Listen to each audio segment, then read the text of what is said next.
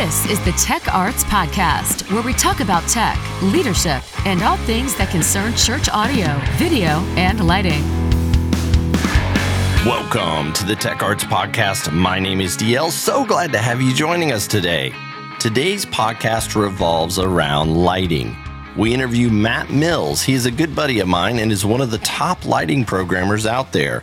We get into a lot of subjects that will help you with lighting.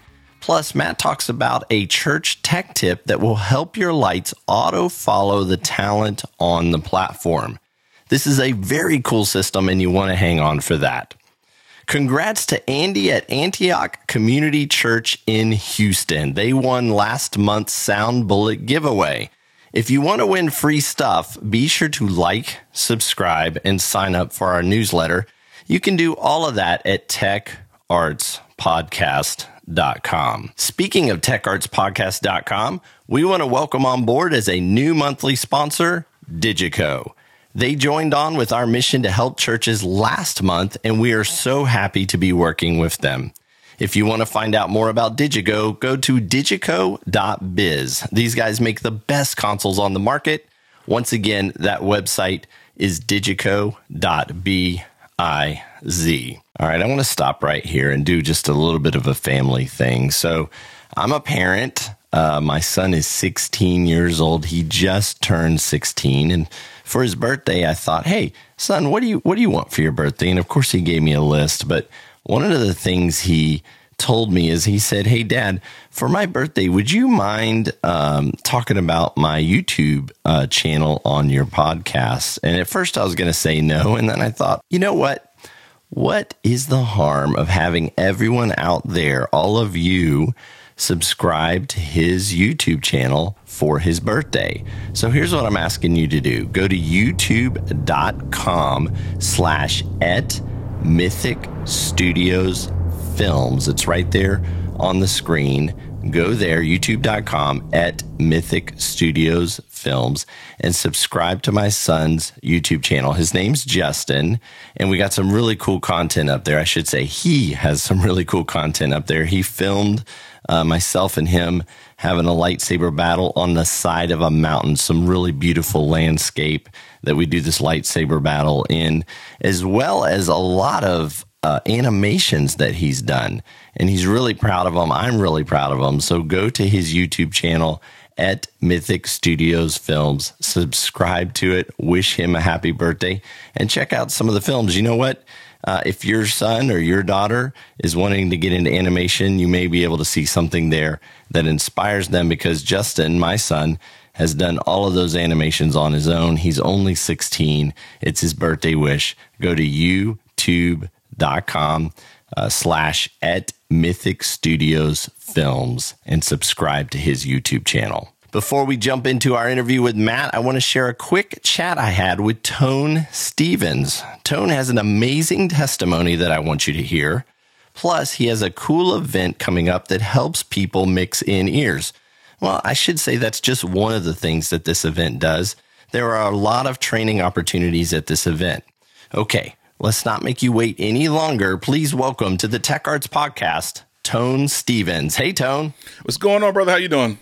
I'm doing good, man. I mean, we're still dealing with 107 degrees here in Dallas, but I'm doing good. No, it's like 67 here right now in PA. Oh, man. So where are you at? I'm in Lancaster, Pennsylvania. That's awesome, man. You say it's 70 degrees? Yeah, it's like 67, 73 right now. Oh, man, you got it sweet. So tell our audience who doesn't know who you are, kind of tell us a little bit about yourself. So my name is Tone Stevens. I started out in the industry doing some extracurricular activities in studios in New York. I got the passion for it all. And then after a while, my uncle seen me kind of going off the rails, and he encouraged me to go because I was very entrepreneurial is the best way to put it. He encouraged me to go and get my degree to work on Wall Street with him. He worked for Legg Mason back in the days for 40 years. And then Legg Mason got bought by Sallie Mae. So I went down the pathway, got my MBA to go work on Wall Street. And then because of the extracurricular activities, things went off the rails and I landed back into music. And so in that whole extracurricular thing, I was in the studios and I really had a love for music, but nobody really supported it. My dad used to tell me like, man, only 1 in a billion people will ever end up in music.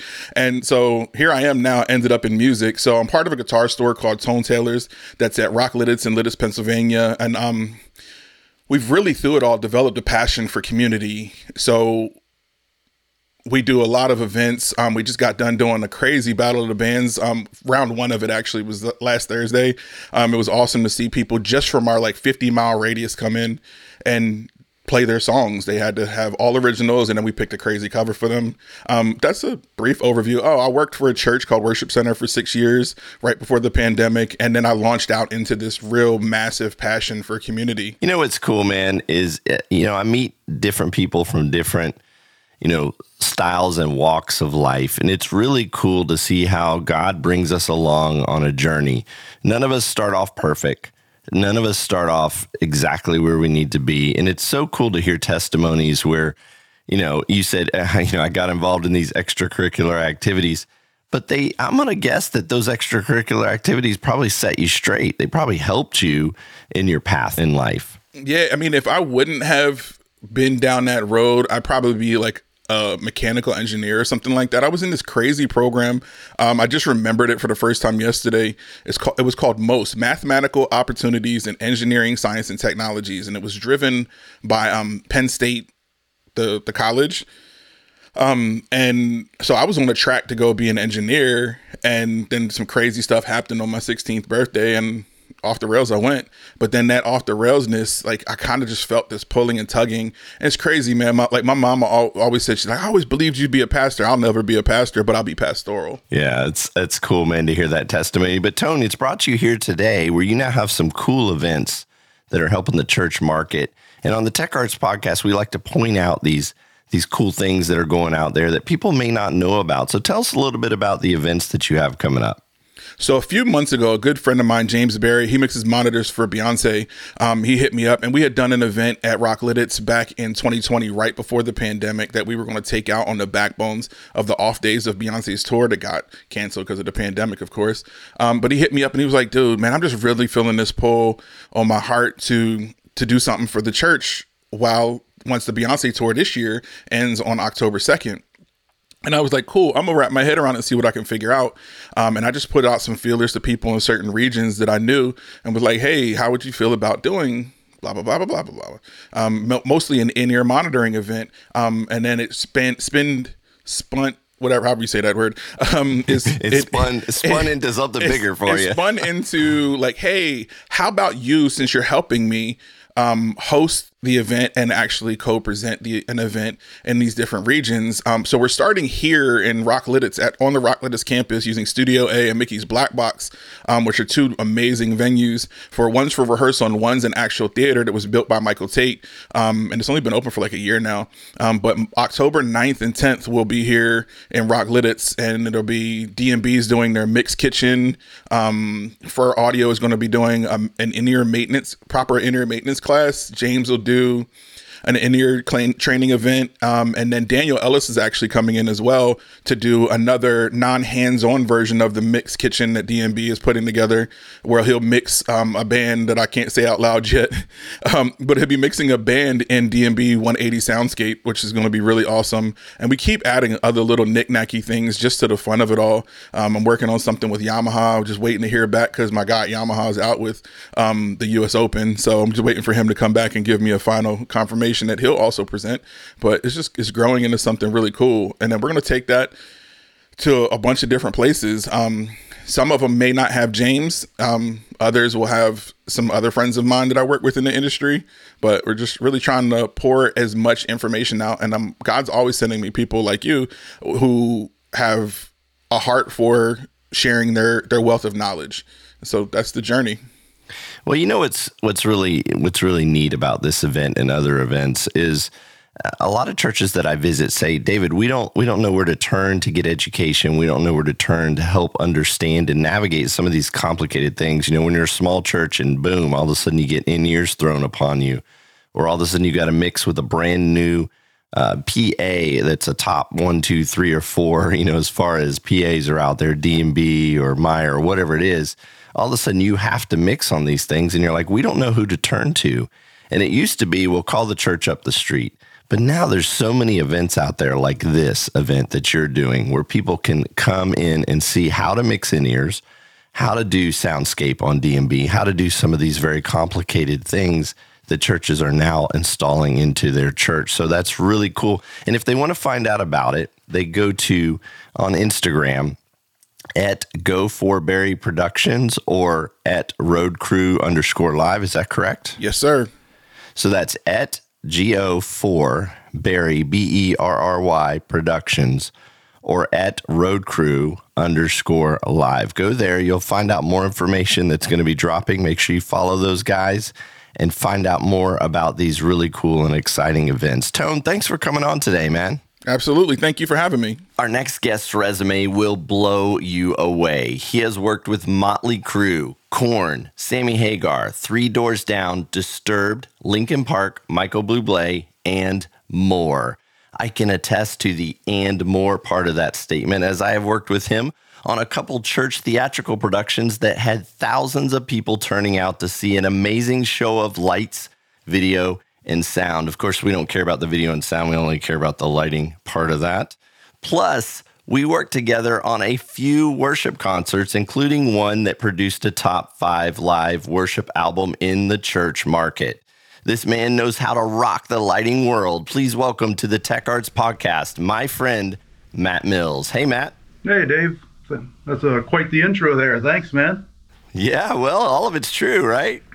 I guess, it's kind of funny looking back, on like whenever memories pop up on Facebook and stuff like that. I'm like, oh, yeah, I did that, didn't I? So it's kind of cool. Yeah, well, I can definitely attest to the Motley Crue one, and I think Megadeth as well. You got me into Three Doors Down as well. You've got me into a lot of concerts over the years.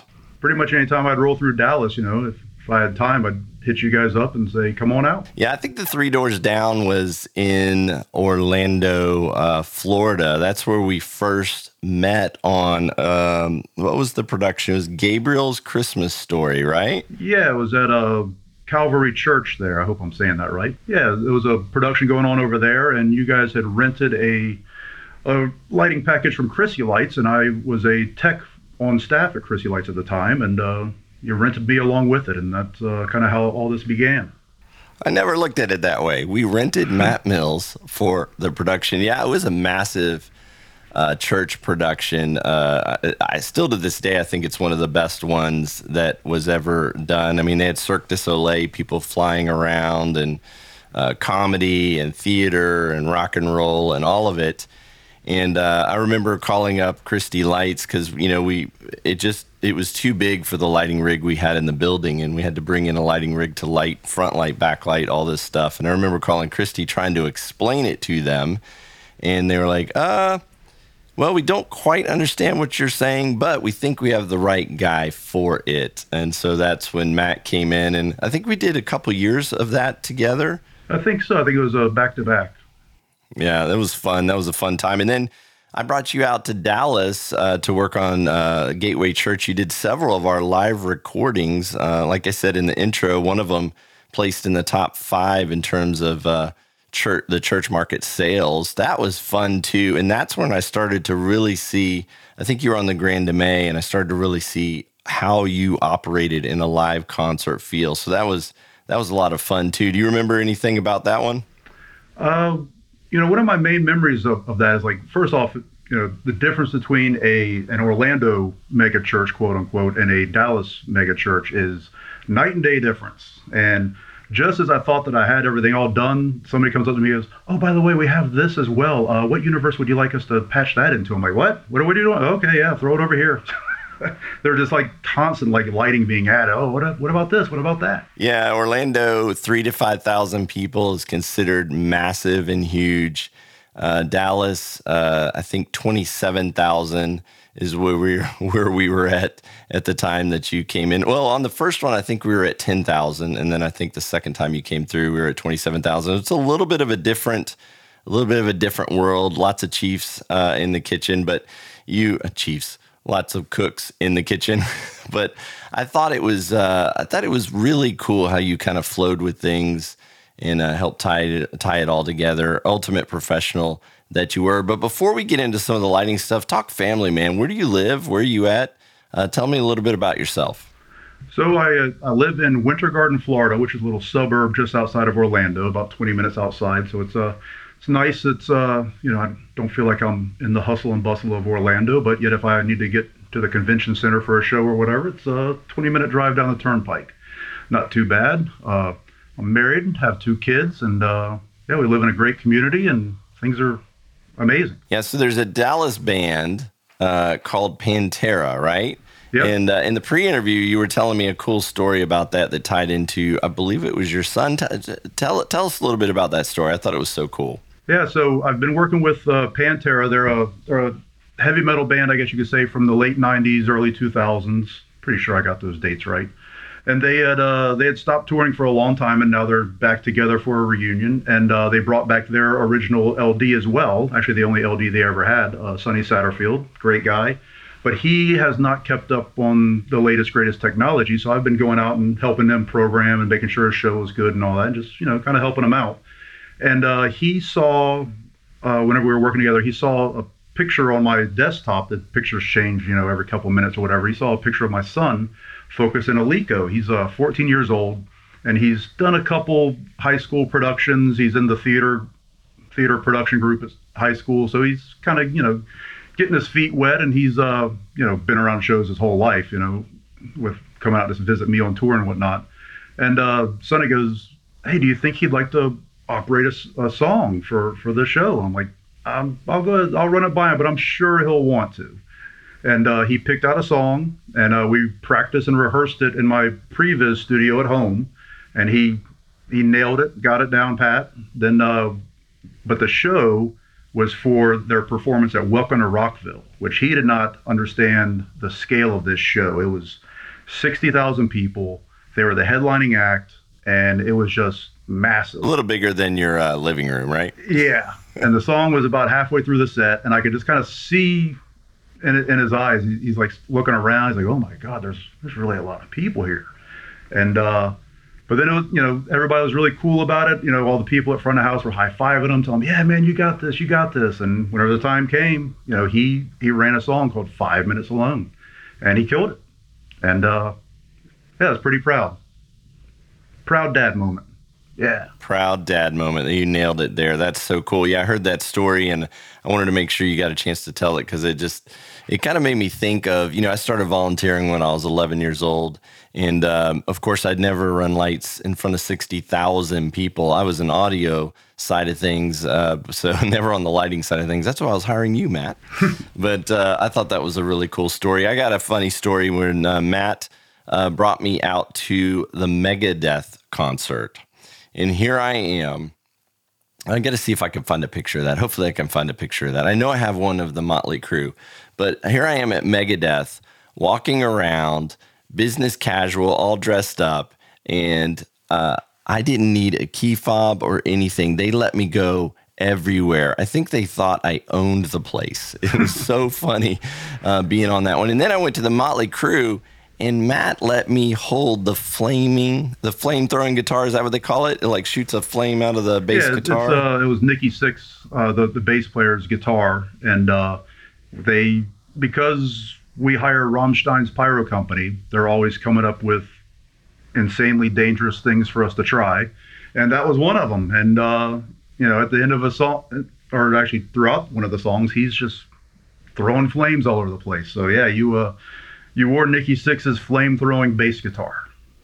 I will never forget that moment. I didn't really know at the time, who Nikki Sixx was. I mean, I knew of Motley Crue and all that, but, I put it on, kind of took the picture or whatever, and then I get home and I'm showing pictures to people, and they're like, "Oh my gosh, you had that guitar on." They were just all freaking out about it, so it was kind of a cool moment. Before we jump into some important lighting questions, I want to talk about this month's church tech tip. And it's the Follow Me 3D tracking system. You told me a little bit about this system, but can you tell us how this system works? I think this is something that a lot of churches need to know about.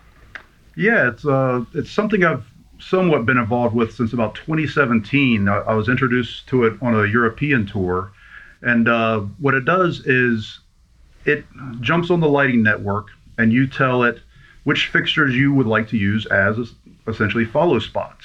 And the follow me will grab the parameters that it needs and then pass the rest of it through. So normally what I do is I tell follow me to do pan and tilt and also beam size. So it's controlling the zoom as well.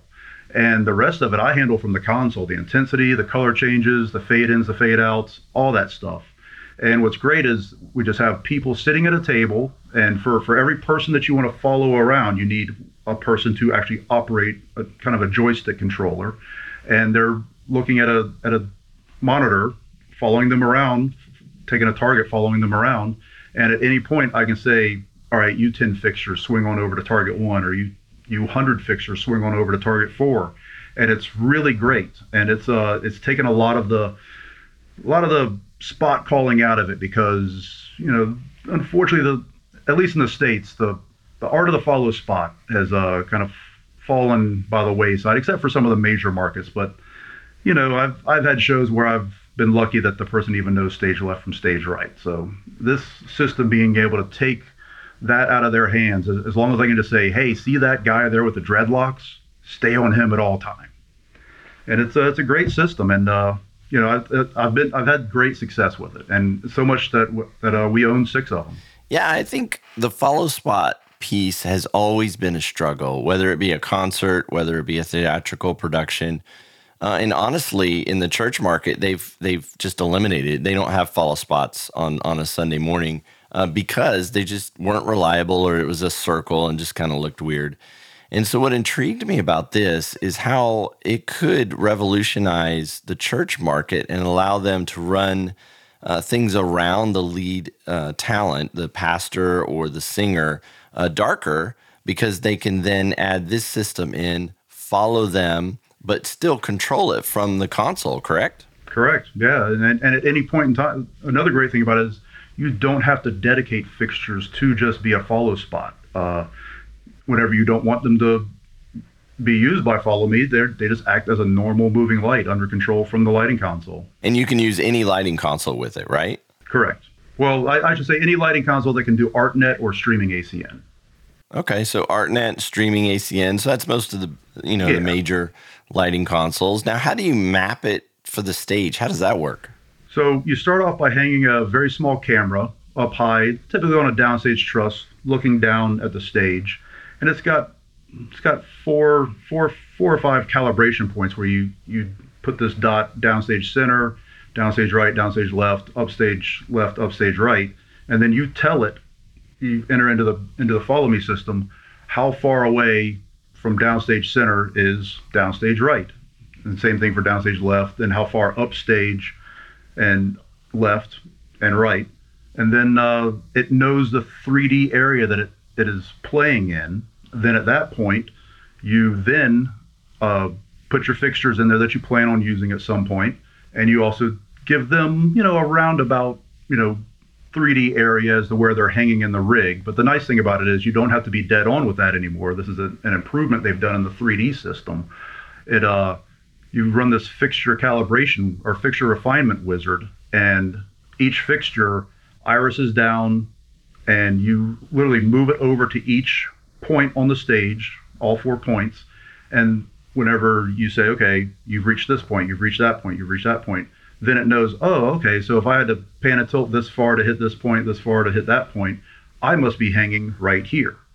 So it makes it a lot easier than it used to be. Yeah, that's very cool. So, if a church wants to figure this product out, buy it, maybe even, I don't know if you do this, but bring you in to train them, like, what's the best way to get a hold of the Follow Me 3D tracking system? Can they contact you, or do they need to do something else? No, they can contact me.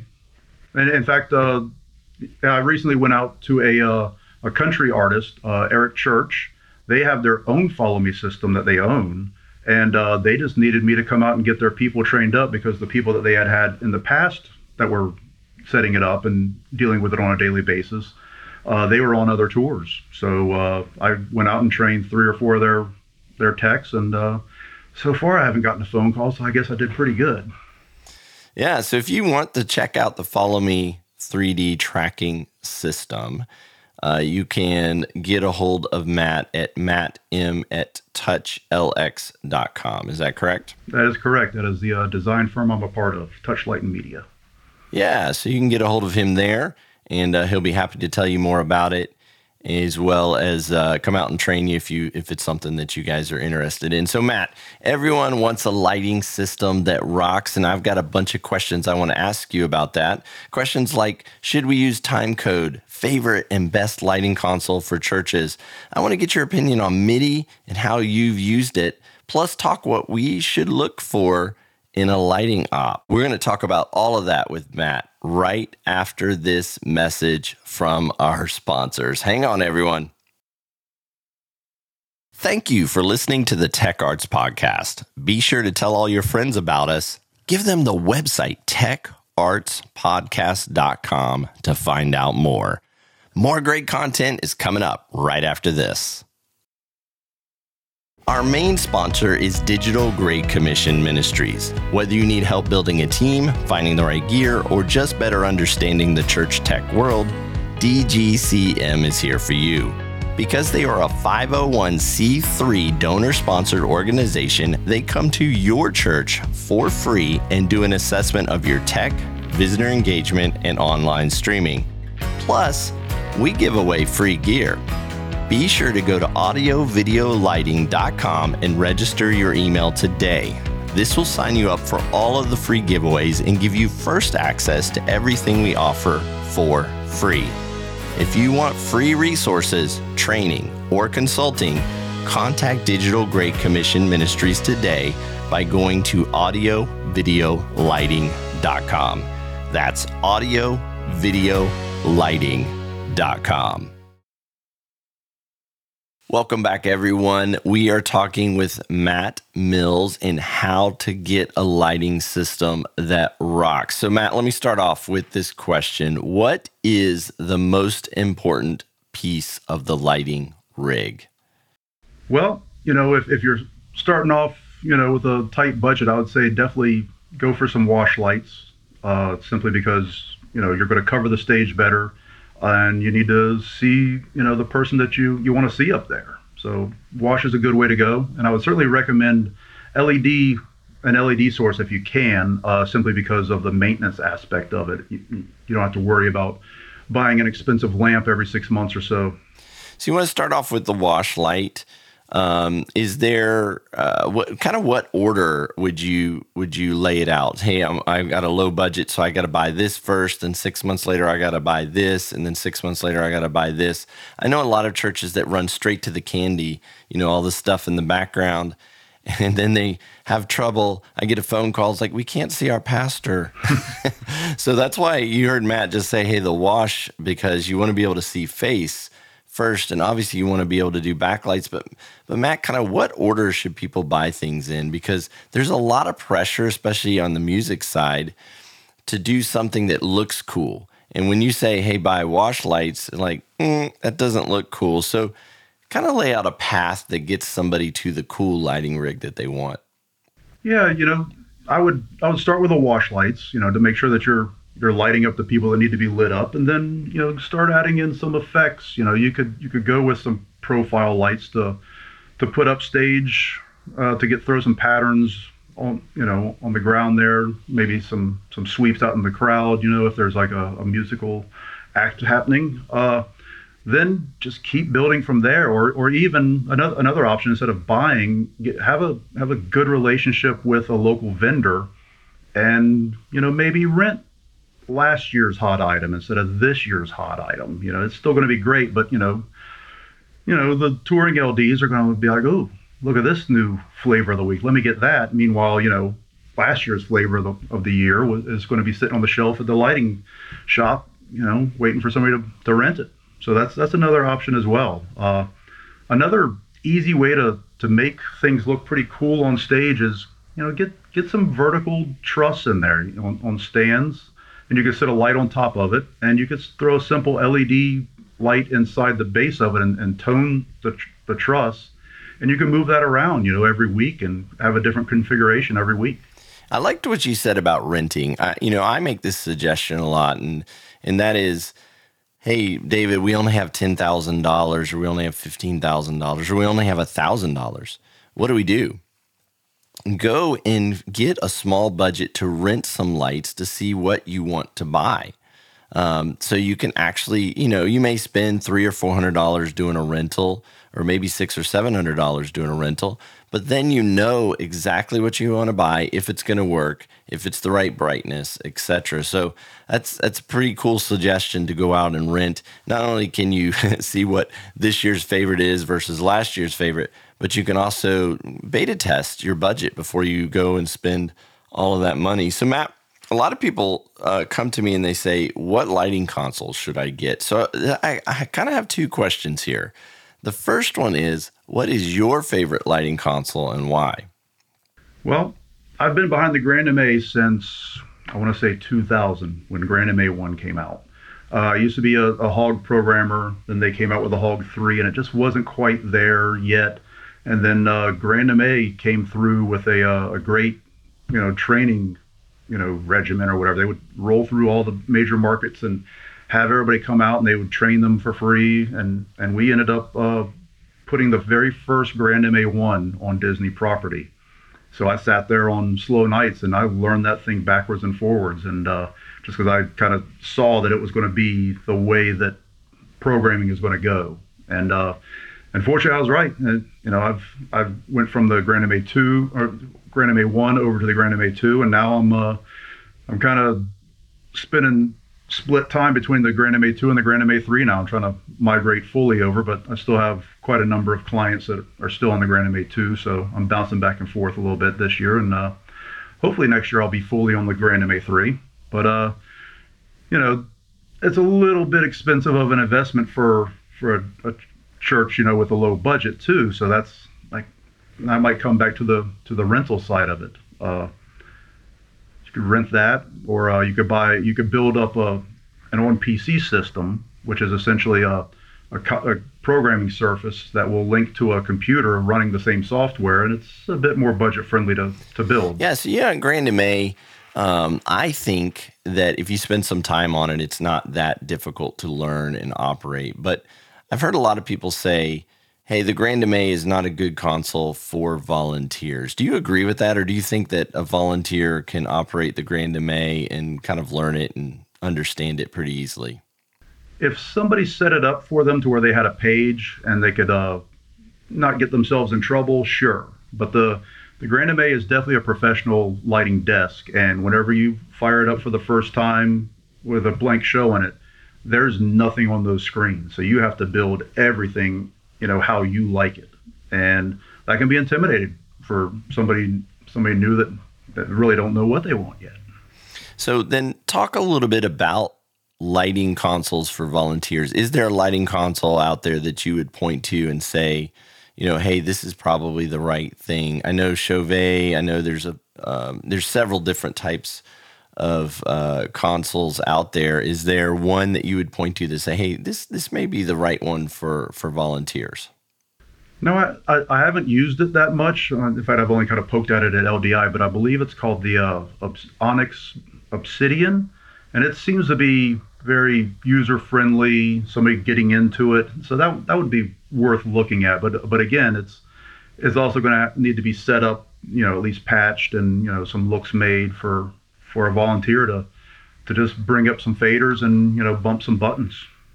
Yeah, I think that's a good point. Every lighting console that you're going to get, whatever it is, when you start with a blank slate, there's a lot of patching that has to happen. There's a lot of stuff that has to happen. It's the same thing with an audio console. And so I wouldn't expect a volunteer to come in, you hand them a blank, lighting console, and then you're just up and running. So I think Matt makes a great point here. You want to massage your lighting console so it fits your DNA and it fits your volunteer's capacity. Most of the churches that I have worked with and for, the Grand MA was great. We had high-level guys coming in that would spend time on it. We had either part-time or full-time guys that could train the volunteers on how to do it and how to operate it. But if your DNA doesn't fit that, you may need to look at a different console setup. that's a little bit easier. And Matt, you hinted at this earlier. There's the physical console, and then you have the computer-based consoles. Is the computer-based something that you would recommend that would work for churches? Is that a route that they should maybe look at? Well, it's certainly more budget friendly, and it's still just as powerful. You can still do all the effects, because it's essentially running the same software. I'm speaking of the Grand MA here, but other consoles do that as well, like Camsys Magic Q. They have a PC version. I would imagine that Hog does as well. But yeah, they still do all the bells and whistles. They might not let you control 1,000 lights, but it'll, at that point, you need a bigger console also.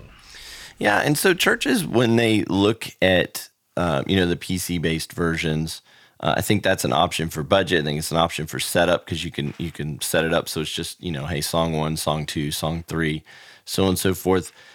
But I hear a lot of churches that do that are trying to get into automation. They want to automate their lights using either time code or MIDI. If you're wanting to go that route on the automation side, which do you recommend? Do you recommend that they do it with time code, off of an Ableton track, or do you recommend they do it with MIDI? Kind of talk that a little bit for us. So I've only ever run or had show files run off of time code. The things I've done MIDI have just been triggers for different artists to hit different effects on the lighting console. So I'm quite partial to time code. I understand it. I've been using it since probably 2006, I guess. And once you get your head around it, it's not as scary as a lot of people think it is. One of the main tricks to it is getting in and out of it cleanly. And what I mean by that is, if you have a lookup on stage and then somebody's about to roll that time code and it's going to snap into exactly where it's supposed to be, it could look kind of like a mistake, to tell you the truth, on stage. Like the lights will just snap into the next cue for time code. So you kind of need to build a little in-between look there that will get you into where you want to be, then you'll be off and running. But that's not that hard at all. Yeah, I think a mistake that is made by churches when it comes to time code is they think that it'll make things easier, and it does on Sunday morning. But it makes things harder earlier in the week. There's a lot more programming that needs to happen, which, by the way, if you got to choose between timecode and MIDI, go timecode every time. It is rock solid. It hears it and it fires it, and it knows exactly where it's at. MIDI can be, as far as MIDI control of your lighting consoles and the different MIDI commands that are firing, it can be a little bit hit and miss. And then what Matt said about your pre-cue, don't think of a song as song 1 only, song 2 only. Think of it as a full set of songs. So when your time code triggers for song 2, you don't want it to snap to black. You know what I mean? So you got to think about how song 1 ends and how song 2 begins with the different time code, and whether or not you have to cover it with a manual cue that maybe somebody is running there in person. So, but the biggest takeaway is, while time code, and even if you're running MIDI, may make life easier and more effective for you on the weekend, you definitely have to allow more time earlier in the week. Now, Matt, you said something about MIDI and how you've used it to trigger lighting. That intrigued me. Do you have any cool stories of how you've used MIDI to trigger lighting?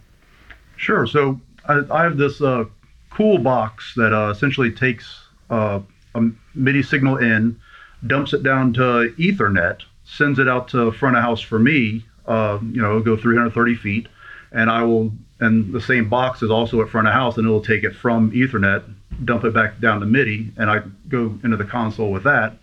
And let's see, like on Linkin Park, the DJ Han, he had this, I don't know, for the lack of a better term, a bunch of iPads on this big touch screen thing, and that's how all the different tones and stuff would come out. And each one of those, he could assign a MIDI note. It was like a trigger pad that he was hitting? No, they're touch screens. So he would touch screen, really? Touch screen iPads? Yeah, I mean, it wasn't an iPad, but it was something similar. And I believe that it was something experimental that they had, which they did a lot of experimental stuff. But, he would just have like boxes on these screens for the different notes for each song. And as he would hit it, he could also fire a MIDI note to me. And for each song, I would have a bank of buttons assigned to all those MIDI notes. So whenever he would hit, say the red square or whatever, his lights would blink red, and he would essentially play his lighting effects during the show. I'm thinking through, hey, I'm at a church or I'm at a concert. Essentially, my drummer or my keyboard player, whatever, they either have a pad or a touch screen. They're basically running the lighting console, but it sounds like it was like hitting the timing perfect for when they were activating. Yeah, and I recently used it on the band Korn. Their drummer Ray, he's one of the most amazing drummers I've ever seen, and he's never played the same show twice. So I was just he does all these what we call 808 hits, which are basically like these deep bass hits, like boom. And he would wait. You said he's never played the same show twice. Oh no.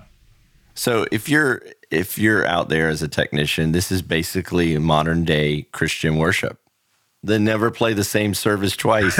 Service 1 is different from service 2. So anyway, Korn, the drummer, what were you saying? So I I kept trying to follow this guy around and hit, these big strobe hits whenever he's hitting that big bass hit. And he's always doing it at a different time. So I got tired of that. So I put that same box on his drum rack there. And then he started playing his own burst and all that. So he had one that he would hit and the strobes would light up underneath him and just blast him. And he loved that. And then the other one he would hit would turn on all the strobes facing the crowd. So he loved that as well. So all of a sudden, as soon as I told him what I was doing and he played with it a little bit, then the next show was like double the amount of strobe hits because he just kept playing with it. He's like, oh, boom, boom. It's pretty funny. Yeah, the keyboard player and the lead singer are like, take that away from him. They're like, he keeps strobing us with his drums. Then the other cool thing I did with MIDI, which I actually got a write-up on this. This is a few years ago on the American Idol guy, Daughtry. He actually does play the same show every night. And I got tired of calling follow spots, and I got bored. So I pre-recorded all my follow spot cues into QLab, and then I assigned those a MIDI note. And from the lighting console, I would tell the Grand MA in my cue stack, fire MIDI note 3 at a certain time. And it would then have my recording go out of my Mac playing QLab into the base station of ClearCom up to the spot ops, and it would just be a recording of me saying, stand by all spots to go to frame 3. And then my next cue, I'd trigger the next note, and it would say, and all spots go, frame 3. And I got to the point to where I never even had to talk to the follow spots unless something went wrong. That is so awesome. I could see that being used. A church may not use a follow spot, but I could see that being used for a church that needs to call cues to multiple volunteers, but say they only have, a front of house, engineer and a lighting guy that's on staff, or those are their lead volunteers. They could program their cues on the lighting console, or even on the front of house console. You could probably trigger it to fire, but at least your lighting console is you're firing the cues and it's telling the cue to the pro presenter operator or to the video director, or giving them cues of what's coming next. That's a pretty cool setup. And you said that you got a write up on that? Yeah, I want to say in PLSN, Vicky Claiborne gave me a write-up on that. So being lazy does pay off. It does. And whenever we went to Europe and we were going through Germany, I had our German liaison re-record the spot cues for me in German. Yeah, well, I don't know if that's lazy. That's smart right there. That's pretty smart. That's pretty cool, man. Hey, so I'm a church. I want to make it look big. Wow, that's a question I want to hear the answer to. I'm sure you want to hear the answer to that question as well. But unfortunately, we have to conclude today's podcast right there. With that said, Matt will answer that question on part 2 of this podcast. Matt will also get into haze and how we should use it, plus what type of hazer you should use. What is an important trait to look for in a lighting volunteer, and more.